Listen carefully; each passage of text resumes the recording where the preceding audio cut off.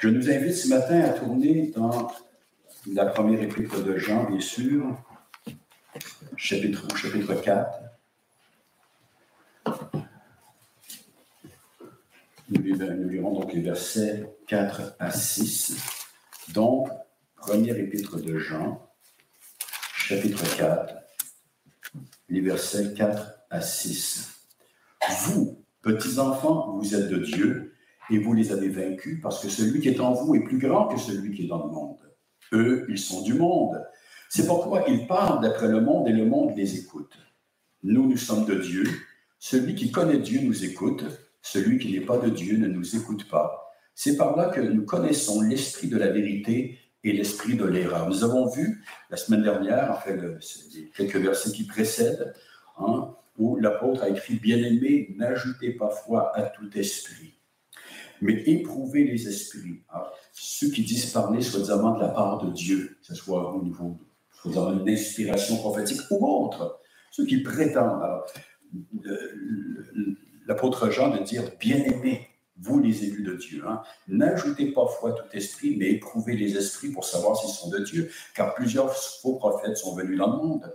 Reconnaissez ceci, l'Esprit de Dieu, tout esprit qui se déclare publiquement pour Jésus-Christ venu en chair est de Dieu, et tout esprit qui ne se déclare pas publiquement pour Jésus n'est pas de Dieu. » Alors pour Jésus, ce n'est pas Jésus seul, Jésus-Christ venu en chair. Littéralement, Jésus, le Christ venu en chair. Alors je rappelle que l'hérésie qui sévissait parmi ces gens, ces chrétiens, en fait, elle ne sévissait pas parce que les hérétiques étaient sortis d'Église, mais ils continuaient à agir, ils cherchaient à faire pénétrer leurs idées au sein de l'Église. Et cette idée, c'était qu'en fait, le Christ était venu sur un homme, Jésus.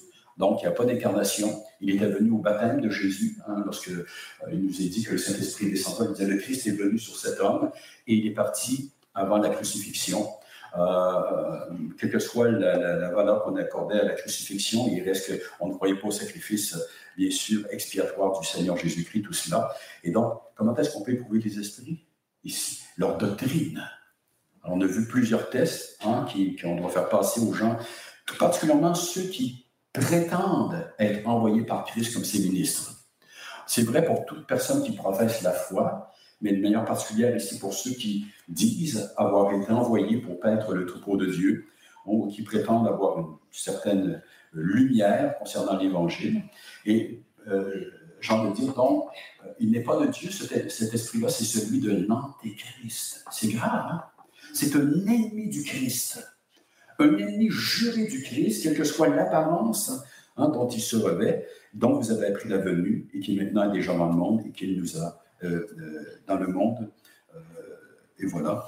Et l'idée, donc, c'est que l'esprit de l'antéchrist est dans le monde. C'est ce qu'on voit en ce moment. Il est là. Il ne se manifeste pas pleinement, mais nous le voyons se manifester de toutes sortes de manières, par toutes sortes d'impiétés, de méchanceté, de cruauté, mais aussi par tous les mensonges possibles au niveau philosophique, politique, religieux, même au sein de ce qui porte le nom d'Église. Seuls ceux qui sont dans le Christ Jésus peuvent échapper à de tels mensonges. Parce que ceux qui sont en Christ ont reçu une onction. Ils ont été revêtus donc de cette onction. Ils ont été mis à part par Dieu, qui leur a donné son Esprit Saint, et cet Esprit qui va les garder dans la vérité. Non pas dans le sens qu'on saisit tout, mais on parle des vérités fondamentales de l'Évangile. Donc, ces gens dont Jean nous dit donc qu'ils étaient animés par l'esprit de l'Antéchrist, qu'ils n'étaient pas de Dieu, eh bien, au verset 4, premier point, l'apôtre dit « Vous, petits enfants, vous êtes de Dieu et vous les avez vaincus, parce que celui qui est en vous est plus grand que celui qui est dans le monde. » Donc, premier point, vous les avez vaincus. Il a déjà fait référence, Jean, à la victoire, disant qu'ils avaient vaincu le malin, les croyants, donc. Maintenant, il dit « Vous les avez vaincus, ces faux docteurs, ces faux prophètes. » Alors, en parfait contraste avec les hérétiques que Jean dénonce comme étant animés de l'esprit de l'Antéchrist, il ne mâche pas ses mots, l'apôtre Jean. On sent une grande douceur chez cet homme. Il n'avait pas toujours été ainsi. On sent une grande douceur, la douceur de Christ. Mais la douceur de Christ n'a rien à voir avec le fait de devenir une momoune. Dieu n'est pas une momoune. Dieu est la douceur même, mais Dieu est le mal. Il y aura un jugement. Donc, En parfait contraste avec donc ces gens que l'apôtre dit être animés de l'esprit de l'Antéchrist, il veut rassurer donc ceux à qui il s'adresse, les bien-aimés de Dieu, hein, en les qualifiant de petits-enfants, de bien-aimés. N'ajoutez pas foi à tout esprit. Ou plutôt, vous, petits-enfants, vous êtes de Dieu. Donc, il veut les rassurer en leur disant, hein, vous, mes petits-enfants dans la foi, vous, les enfants de Dieu, c'est une manière d'exprimer cette vérité-là, vous êtes de Dieu. Pourquoi? Parce que vous avez cru, vous. Et quand on dit croire, c'est croire de tout notre cœur. Vous avez acquiescé à la vérité que le Fils de Dieu, Dieu lui-même, en la personne de son Fils, est venu dans la chair pour votre salut. Hein? Il n'existe rien de commun, donc, pour Jean, au niveau spirituel, entre ces petits-enfants et les menteurs qui cherchent à les égarer loin de la vérité. Alors, ces derniers, les menteurs, les hérésiaques, se tiennent d'un côté et les petits-enfants de l'autre. Et il y a entre les deux un abîme infranchissable qui les sépare au niveau spirituel. Les uns sont dans les ténèbres les plus grandes, les autres sont dans la lumière. Les uns sont perdus, les autres sont sauvés. Les uns sont en Christ, mais les autres sont toujours sous l'influence du diable lui-même. Et quelqu'un a souligné qu'il n'existe pas de position neutre en la matière.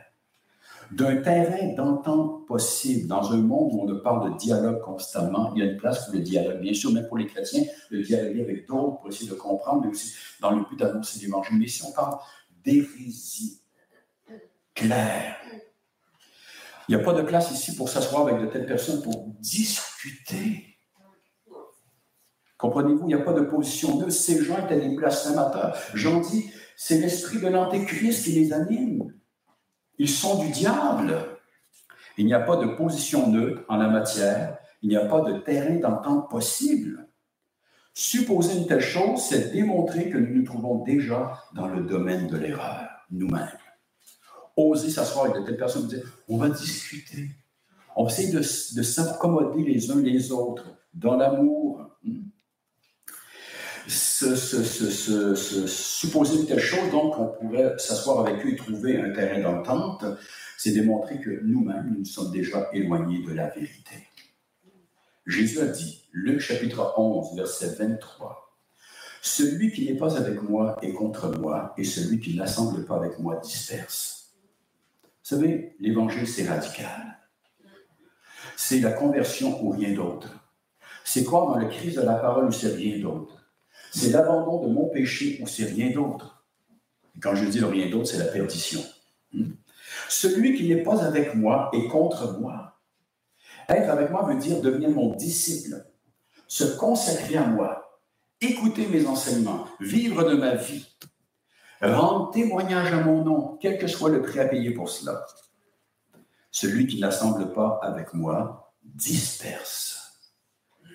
Les seuls qui peuvent faire une œuvre vraiment utile dans ce monde, je ne dis pas que, comme disait Pasteur Perron dans sa prière, du point de vue temporel, il y a des bonnes choses qui sont faites, mais elles sont toujours très imparfaites et elles ne dureront jamais.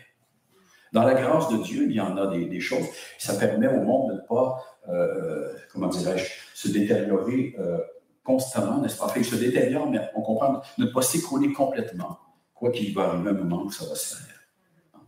Mais seule la vie de Christ en nous peut faire en sorte que nous pouvons rassembler comme il se doit, faire une œuvre de nature éternelle, qui va durer, qui va perturber plutôt, n'est-ce pas? Ça va perturber le monde, mais ça va plutôt durer, n'est-ce pas? Et donc, si nous voulons faire quelque chose qui va nous rapporter réellement, avec de véritables intérêts, eh bien, il faut se mettre du côté de Christ. Nous ne pouvons appeler la lumière ténèbres, ni les ténèbres lumière. Donc, vous, petits-enfants, vous êtes de Dieu. Il veut les rassurer. Hein? Et vous les avez vaincus. Alors, ces chrétiens ont vaincu de tels faussaires, de tels falsificateurs de la vérité, hein, qui se sont revêtus dans une onction satanique, parce qu'il y avait quelque chose de mielleux dans leur parole, d'attrayant en tant que tel, n'est-ce pas? De tout temps, c'est des hommes de nature charismatique, hein, fort caractère, peut-être même des érudits. Alors, comment est-ce qu'ils les ont vaincus? En criant contre les puissances des ténèbres? En chassant des démons? Non. En se servant de la parole de Dieu. Grâce à celle-ci, qui est une véritable arme entre les mains du croyant. D'ailleurs, Paul l'appelle l'épée de l'esprit, qui fait partie donc de cette panoplie qui nous a été donnée pour nous défendre en ce monde, par la grâce de Dieu toujours, n'est-ce pas? Donc, c'est une véritable arme entre nos mains, qui nous permet de discerner, de démasquer les faux prophètes. C'est ce qu'on a vu. Le test doctrinal, c'est le test de la parole. Quelqu'un ne confesse pas le Christ comme étant Jésus comme étant le Christ venu en chair, qui ne croit pas à l'incarnation, ne peut être sauvé. Alors, c'est dans le contexte c'est dans le contexte de ce qui se passait dans ces assemblées, ces assemblées-là. Et cela, c'est vrai au niveau de la Trinité et de d'autres vérités. On l'a vu dans les églises de la Galatie. On n'y est pas la divinité de Jésus-Christ, mais on y est la perfection de son œuvre. On disait qu'il fallait ajouter quelque chose, et Paul dit de tels hommes sont anathèmes, à moins qu'ils ne se repentent, bien sûr. Et il n'y a qu'un évangile, il n'y a qu'une vérité, il n'y a qu'une révélation, celle de Dieu. Il faut la recevoir telle qu'elle nous a été transmise. Il n'y a aucun compromis possible. Donc, grâce à la parole de Dieu, ils avaient discerné, ils avaient démasqué donc les faux prophètes, et ceux-ci n'avaient pu demeurer parmi eux. C'est pas juste de démasquer les faux, mais il faut qu'ils sortent de l'Église. On parle ici d'enseignants, ou peut-être même des gens qui prétendaient être illuminés par le Saint-Esprit, pas illuminés, mais inspirés par le Saint-Esprit et apporter de nouvelles révélations.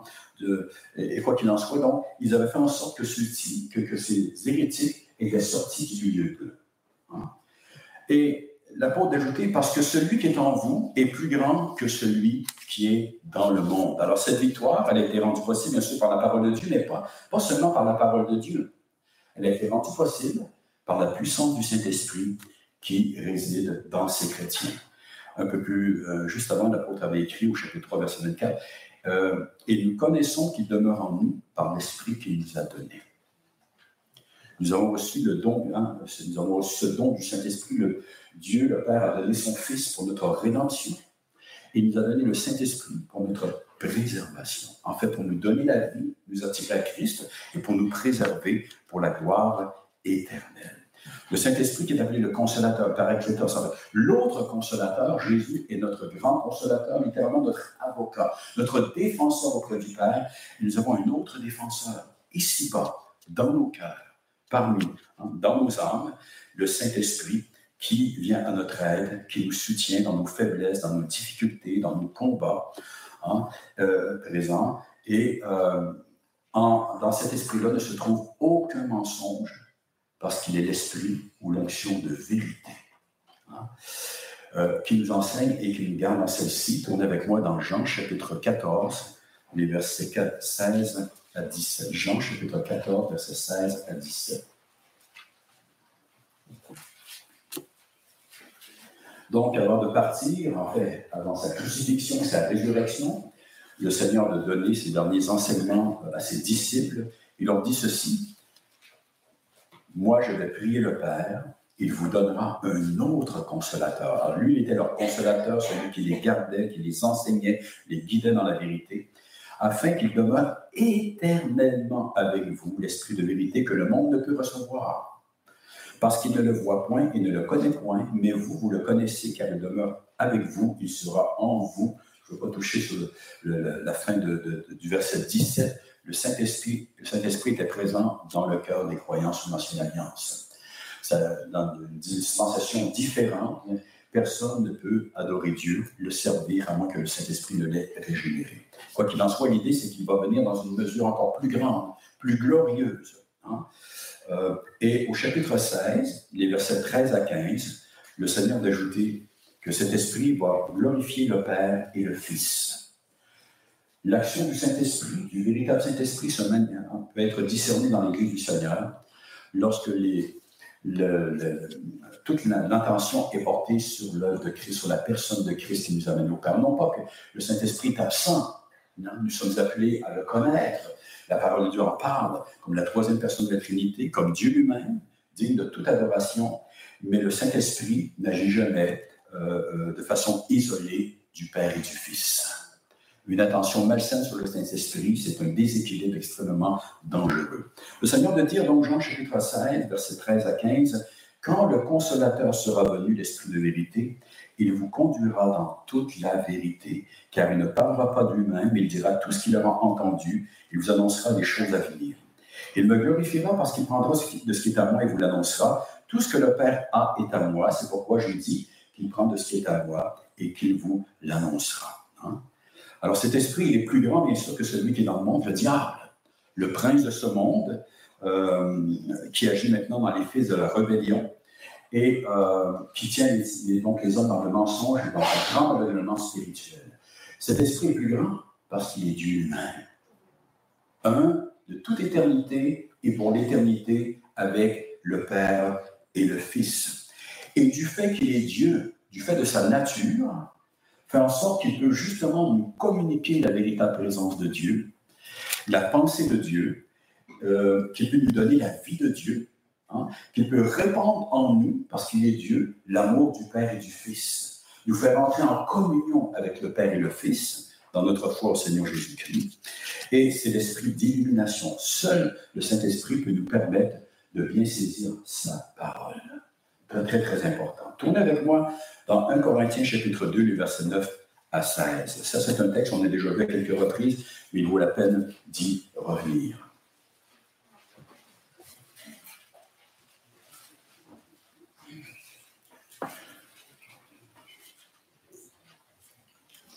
Donc, 1 Corinthiens chapitre 2, versets 9 à 16.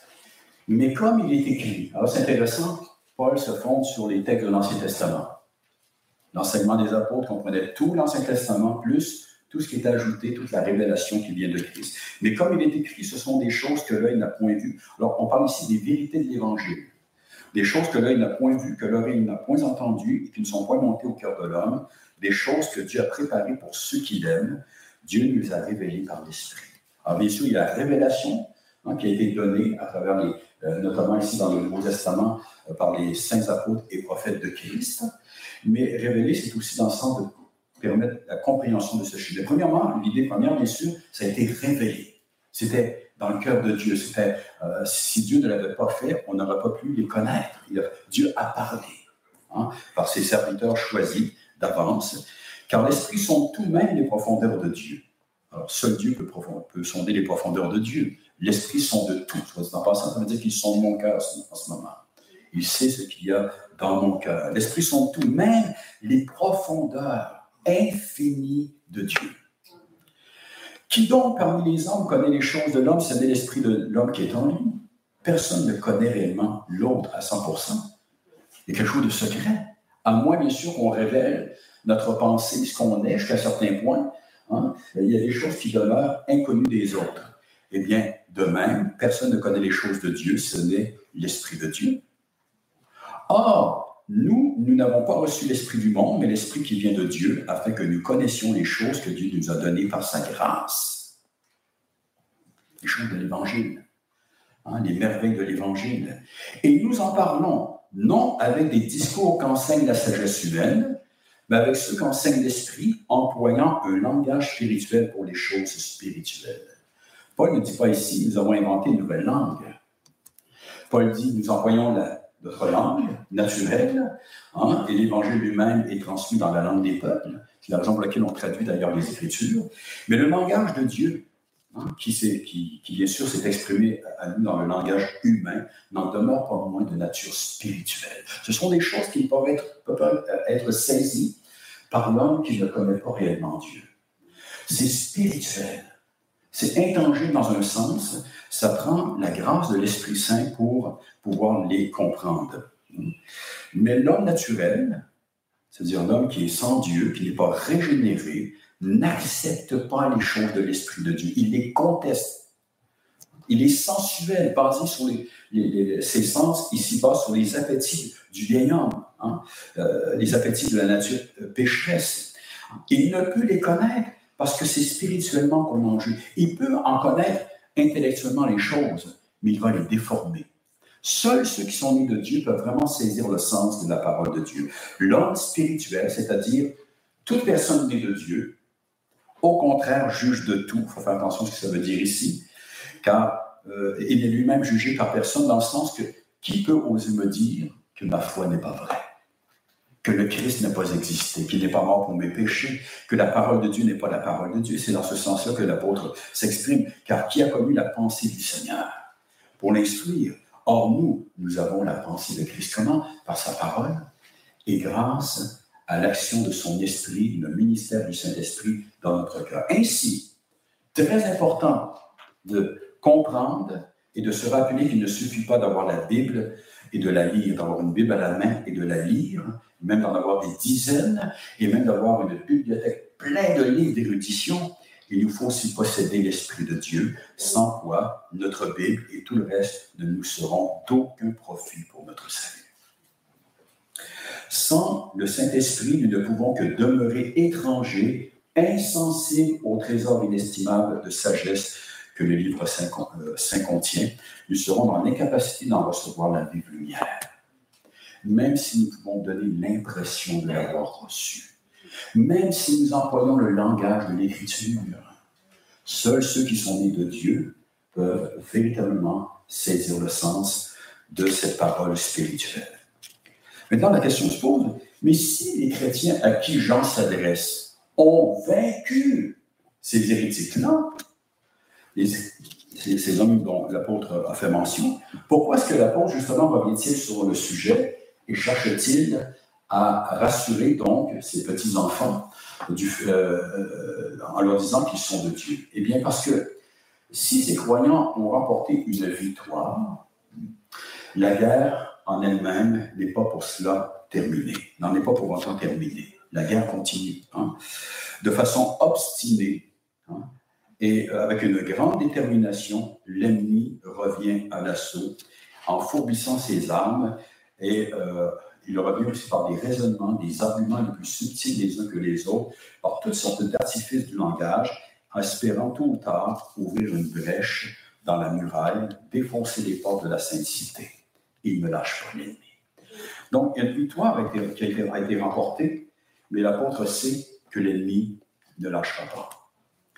Et parfois, c'est avec le temps qu'on finit justement par remporter, par jeter à terre justement ceux contre qui on est en train de guerroyer. Aussi, bien qu'ayant triomphé de l'ennemi, les destinataires de notre lettre se devaient de demeurer fermes contre toutes les attaques dont ils étaient toujours les objets, de demeurer vigilants, de ne pas baisser les bras face à la vérité de l'Évangile. Je le rappelle, tant aussi longtemps que l'Église est ici-bas, elle est en guerre spirituelle, de toutes sortes de moyens possibles. Éphésiens chapitre 6, versets 10 à 14, l'apôtre de nous dire ceci, je vous en fais la lecture.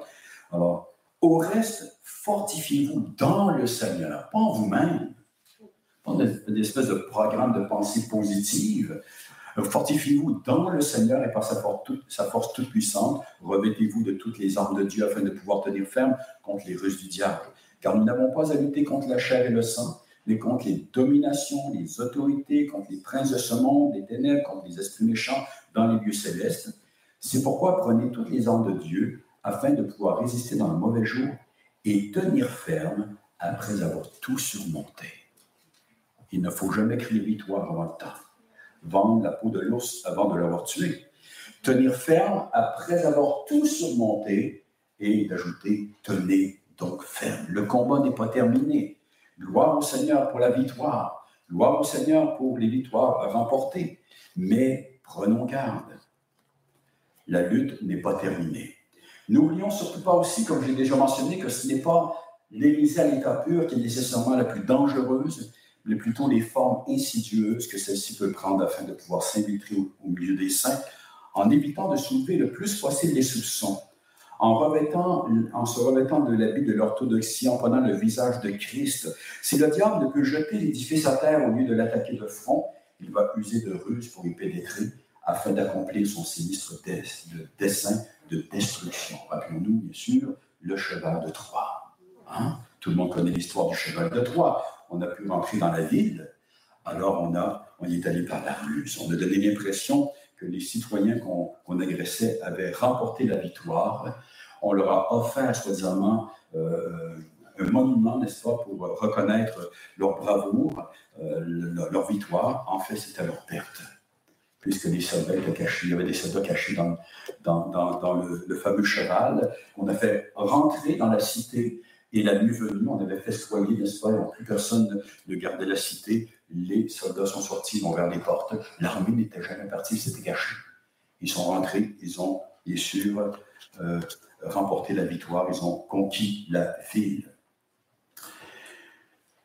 L'ennemi, s'il ne peut pas y aller de front directement, qu'est-ce qu'il doit faire?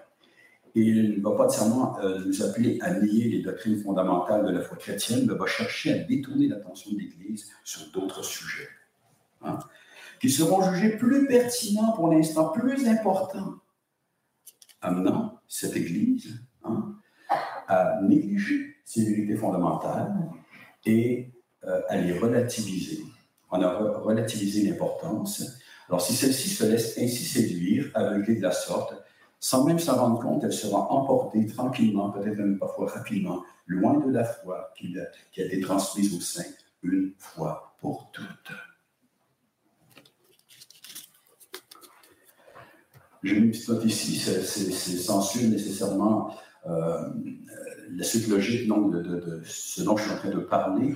C'est juste que dernièrement, je suis tombé dans comment dirais-je, en essayant de faire un petit peu de ménage dans le bureau, à travers toute la paperasse, sur un petit dépliant écrit par un ministère bien connu. Là.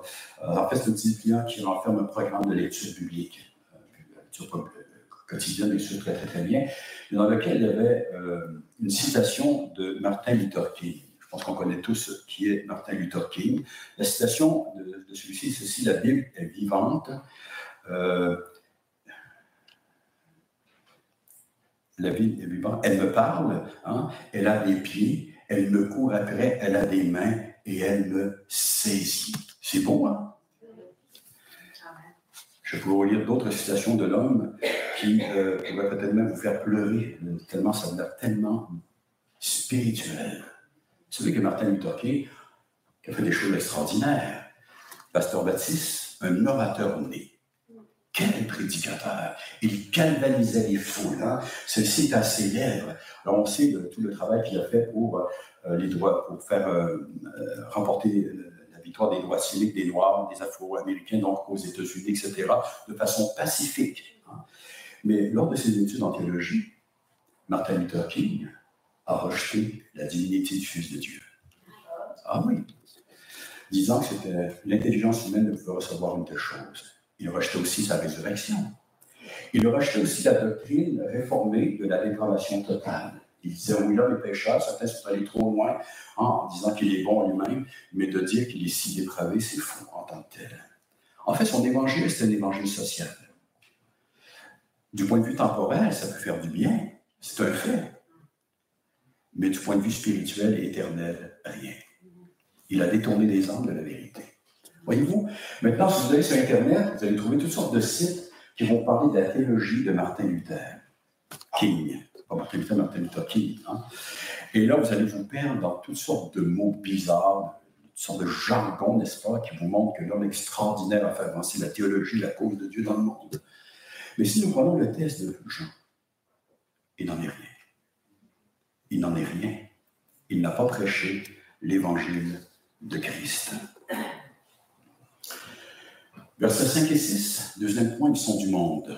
Eux, ils sont du monde, c'est pourquoi ils parlent d'après le monde et le monde les écoute. Nous, nous sommes de Dieu, ceux qui nous connaissent, celui qui connaît Dieu nous écoute, celui qui n'est pas de Dieu ne nous écoute pas. Donc, ils sont du monde. C'est pourquoi ils parlent d'après le monde et le monde les écoute. Alors, ces individus, bien qu'ils se disent chrétiens, inspirés de l'esprit, bien qu'ils aient les Écritures à la bouche, et donnent l'impression d'aimer Dieu, sont en fait du monde, c'est-à-dire qu'ils appartiennent à la société des hommes en rébellion contre le Créateur, animés par l'esprit de l'Antéchrist. Ce qui ne veut pas dire que tous les hommes autour de nous ont la barbe à la bouche, n'est-ce pas, qu'ils ont les yeux tout rouges avec des cornes et qui cherchent à tuer les croyants. C'est pas ça que ça veut dire. C'est qu'il y a quelque chose de très profond dans le cœur, une rébellion contre Dieu. Donc, ces hommes qui prétendent être chrétiens, dit Jean, ils sont du monde. Hein, ils sont opposés à Dieu et à son Fils. Et c'est la raison, explique Jean, pour laquelle il dit, il parle d'après le monde à la manière du monde, selon les principes, les présupposés du monde. Hein, et c'est la raison aussi pour laquelle le monde les écoute. Parce que ce sont des non-régénérés Et ce sont donc aussi des non-régénérés qui les écoutent. Maintenant, quand Paul dit que cela, je pense qu'il est important de s'arrêter de réfléchir. Ce que ces antéchrists-là professaient n'était certainement pas reçu par tous. C'était une petite secte. Enfin, le christianisme lui-même était considéré comme une petite secte dans le monde, méconnu, très, très petit. Et là, il y a un mouvement qui sort d'une église, de quelques églises, c'est minuscule. Ce n'était certainement pas reçu par tout le monde. En fait, quand l'apôtre fait référence au monde, il fait référence donc à une réalité, donc, qui est morcelée, qui est fissurée, qui est divisée par une multitude de croyances religieuses, philosophiques, politiques ou scientifiques. Un monde qui s'affronte dans bien des cas de façon virulente, avec de grandes passions, mais même violences. On le voit en ce moment, des guerres partout. On voit. Alors ça, c'est le monde. Il est divisé. Il sera divisé jusqu'à la fin. Il cherche à s'unir, mais il s'en va vers un échec total. J'espère que personne ne croit que l'ONU va apporter des solutions dans ce monde. Le seul qui va ramener la paix dans ce monde, c'est la personne de Christ. Dans le temps présent, il appelle à lui son peuple. Il pacifie son peuple. Pacifier ne veut pas dire, bien sûr, encore une fois, des moumounes. Non, ce n'est pas dans ce sens-là. D'ailleurs, un chrétien peut aussi faire partie de l'armée. Un chrétien peut être policier. Il y a une place pour cela. Bien qu'il va devoir, bien sûr, encore une fois, préférer bien mettre au-dessus de la loi des hommes, la loi de Dieu. Il y aura des combats. Ces chrétiens auront des combats comme n'importe quel chrétien dans la société. Si on leur demande de faire quelque chose d'injuste, ils vont devoir désobéir. Mais l'idée de défendre une nation, de défendre les individus, est tout à fait en accord avec les Écritures saintes. Maintenant,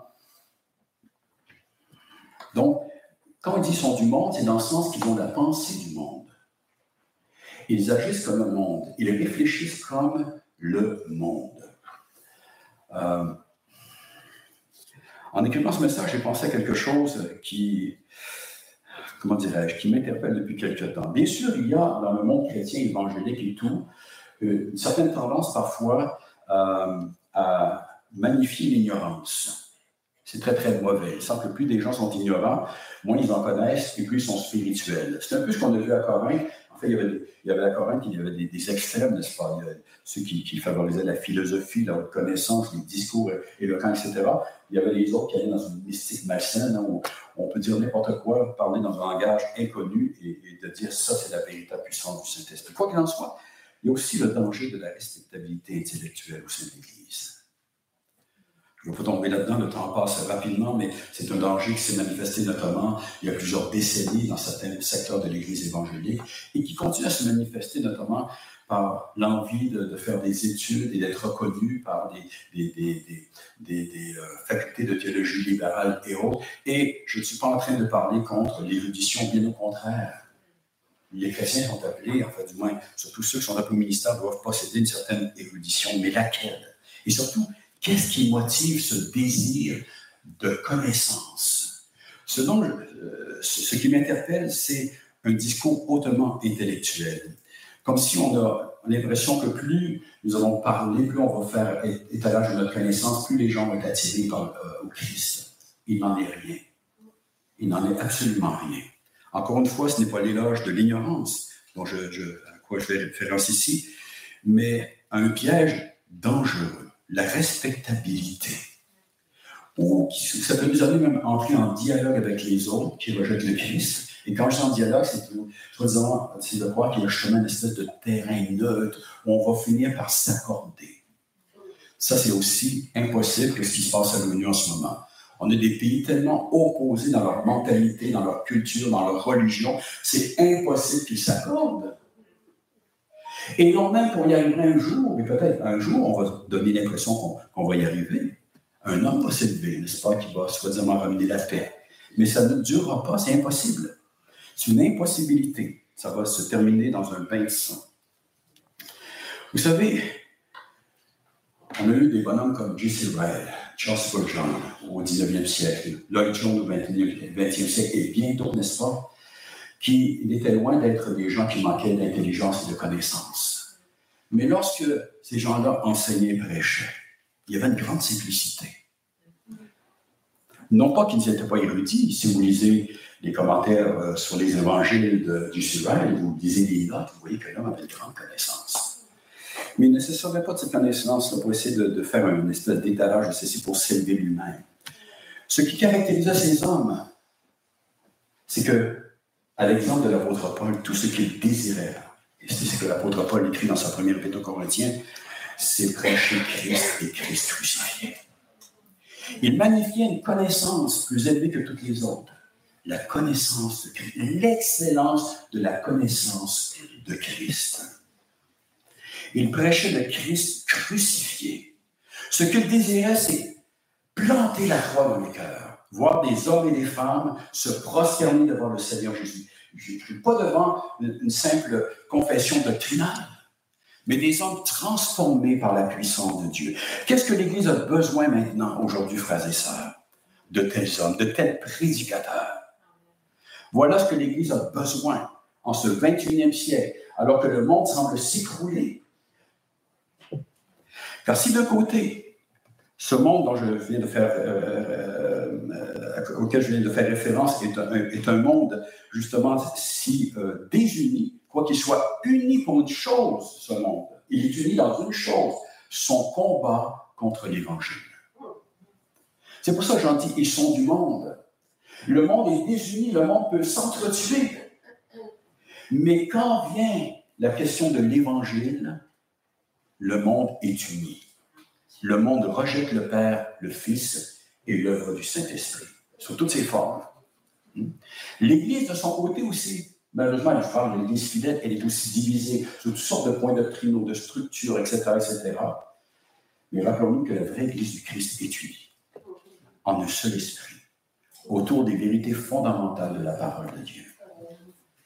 Et ce que nous avons besoin de voir, c'est une génération de prédicateurs de la croix. Et l'Église doit prier, l'Église fidèle doit prier que Dieu suscite de tels prédicateurs, de tels missionnaires, de tels évangélistes, de tels pasteurs.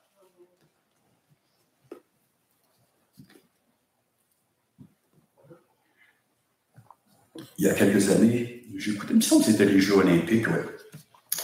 C'était sur une chaîne de télévision bien connue, et c'était pénible. Les commentateurs.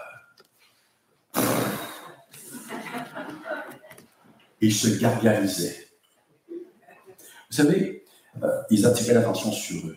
Je me souviens qu'il y a des moments où, je ne sais pas, je ne me souviens même plus des compétitions, mais il est évident que soit la personne venait d'atteindre le but, venait de remporter la victoire, et alors qu'on entendait les gens applaudir ou crier derrière, eux, ils continuaient à déblatérer leur niaiserie, qui n'avait aucun rapport. Là, tu disais, tais-toi! Ainsi en est-il de ceux qui font étalage d'une grande connaissance dans l'Église, soi-disant qu'un gros baratin scientifique ou quoi que ce soit. Vous savez, les bons commentateurs, qu'est-ce qu'ils font? Ils mettent l'accent, ils mettent l'attention sur ce qui se passe, sur le terrain. Ils nous aident à comprendre. Ils nous font vivre la compétition. Le prédicateur de l'Évangile nous fait vivre Christ. Il nous attire au Christ, pas sur lui-même.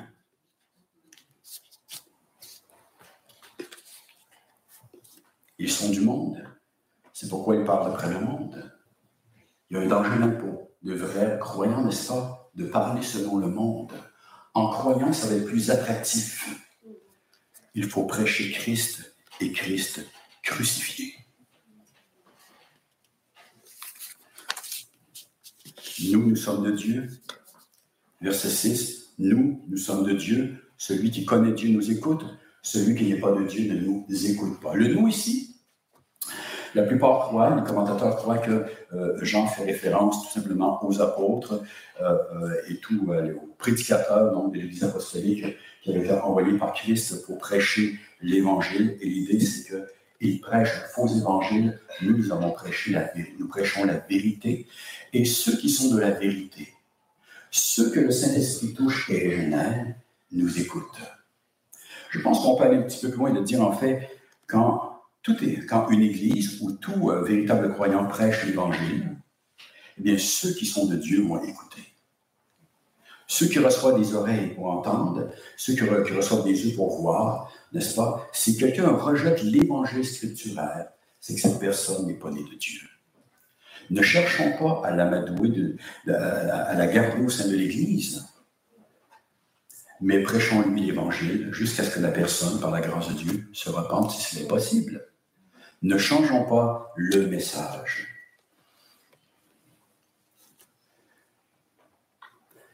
La parole de Dieu est la vérité dans laquelle on ne trouve aucun mensonge parce qu'elle est inspirée par le Saint-Esprit qui est l'Esprit de vérité et que Dieu lui-même est la vérité. Jésus lui-même a dit « Je suis le chemin, la vérité et la vie ». Ceux et celles qui sont en Dieu croient et prennent plaisir dans cette parole. Jean, chapitre 8, verset 47. On va y tourner ensemble, Jean, chapitre 8, verset 47.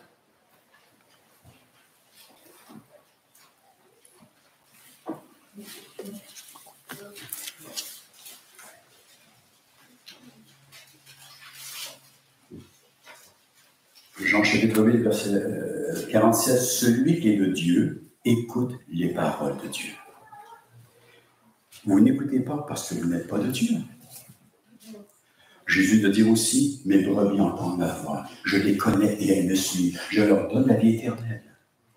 Et personne ne les ravira de ma main.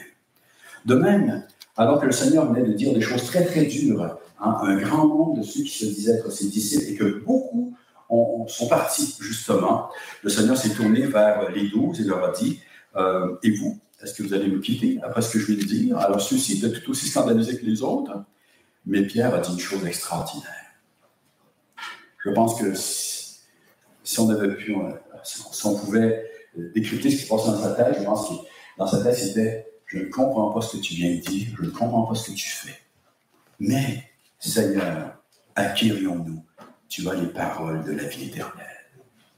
Et nous avons cru, nous avons connu que tu es le Christ, le Saint de Dieu. » Voilà ce que c'est la vérité. Voilà ce que c'est quand quelqu'un entend la voix du bon berger. Il s'attache à ce berger-là et à sa parole. C'est par là que nous connaissons l'esprit de la vérité et l'esprit de l'erreur et par rien d'autre. L'attachement à la vérité révélée dans la parole de Dieu. L'attachement au Christ de la parole et rien d'autre. Je ne parle pas ici des doctrines secondaires, je parle des choses fondamentales. Et je reviens toujours à cela. Qui est Jésus pour moi ce matin?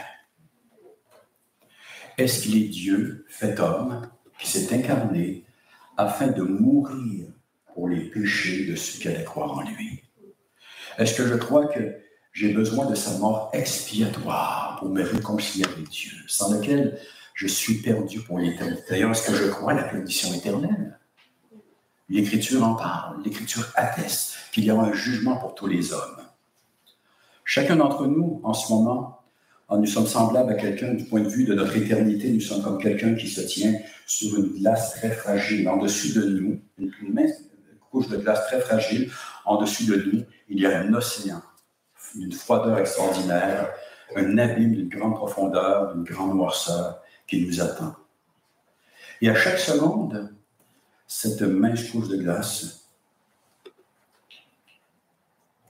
elle diminue. Je ne sais pas, pour moi, où je suis rendu, combien il me reste de temps. Je ne sais pas pour vous, mais je suis certain qu'elle va céder. Qu'en sera-t-il?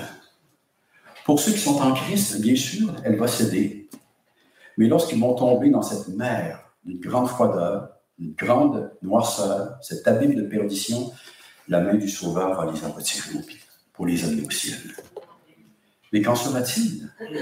Mais si je ne suis pas en Christ, je vais être englouti par les flots. C'est la perdition éternelle.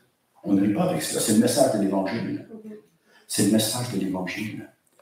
Est-ce que j'ai fait de Christ réellement mon sauveur? Et pour cela, il faut reconnaître que j'ai besoin d'un sauveur, que je suis un pécheur devant Dieu. Que j'ai péché, que j'ai transgressé sa loi, ses commandements, que j'ai soulevé son déplaisir. Mais Dieu a tant aimé le monde qu'il a donné son Fils unique afin que quiconque croit en lui ne périsse point, mais qu'il ait la vie éternelle. Est-ce que je peux dire que je ne suis plus de ce monde, dans le sens que tout mon être intérieur, ma pensée, ma manière de réfléchir a changé.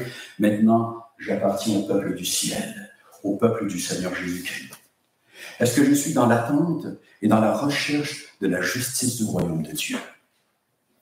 Ou est-ce que je me complais tellement bien dans la réalité présente? Seul moi peut répondre à cette question. Mais cette question, elle est primordiale ce matin. C'est une question d'éternité, de destin éternel. Où est-ce que je me trouve ce matin? Est-ce que je suis de Dieu ou d'humain?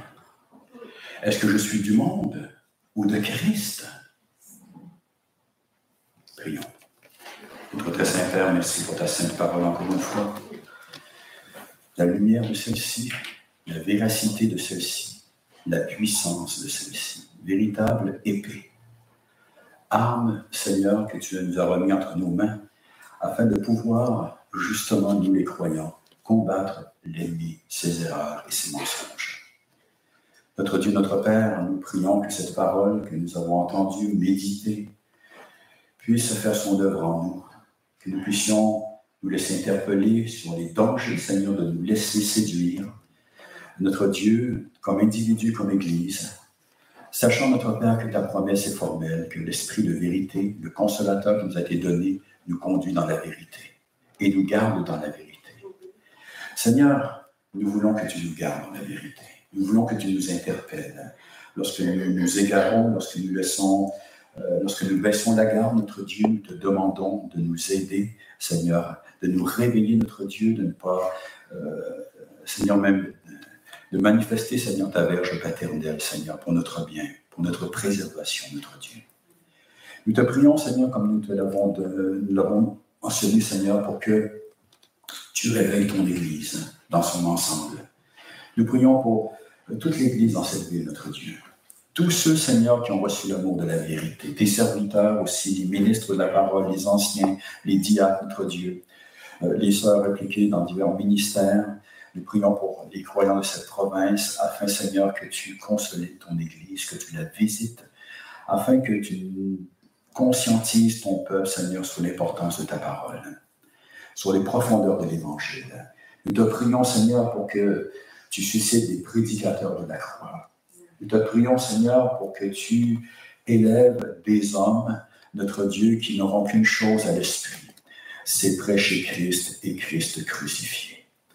Dans ta sagesse, notre Dieu, et non pas avec la sagesse de ce monde, non pas avec les artifices du langage, notre Dieu, mais selon ta parole, pleine de grâce, pleine de vérité, dans un grand amour, avec un grand fardeau, Seigneur, pour les âmes, notre Dieu, notre Père.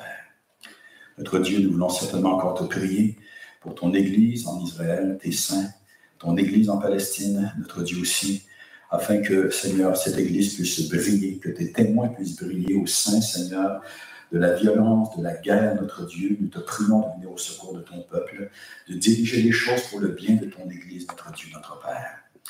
Que cette Église puisse rendre témoignage à la personne de Christ. Que cette Église puisse élever le nom de Christ, Seigneur, au milieu de la haine, notre Dieu, des injustices, afin, Seigneur, que ton évangile puisse aller de l'avant. Nous te prions, Seigneur, afin que, effectivement, notre Père, que plusieurs puissent être touchés et attirés à la vérité, notre Dieu. Nous te prions pour nous-mêmes, ici, dans cette ville, notre Dieu, alors que les gens autour de nous entendent, voient ces choses, Seigneur, à la télévision, à la radio, notre Père, dans les journaux. Seigneur, puisse, par ta grâce, quelques âmes être interpellés par toi. Donne-nous, Seigneur, de briller, Seigneur, d'apporter la parole de consolation, d'apporter le véritable réconfort, d'apporter la lumière, d'apporter l'assurance en Christ Jésus, notre Seigneur, sachant qu'il y a l'assurance et le réconfort, Seigneur, que par la repentance et la véritable foi en ton Fils Jésus-Christ, notre Seigneur. Bénis ton peuple, bénis-nous, notre Dieu, en Christ Jésus. Amen. Amen.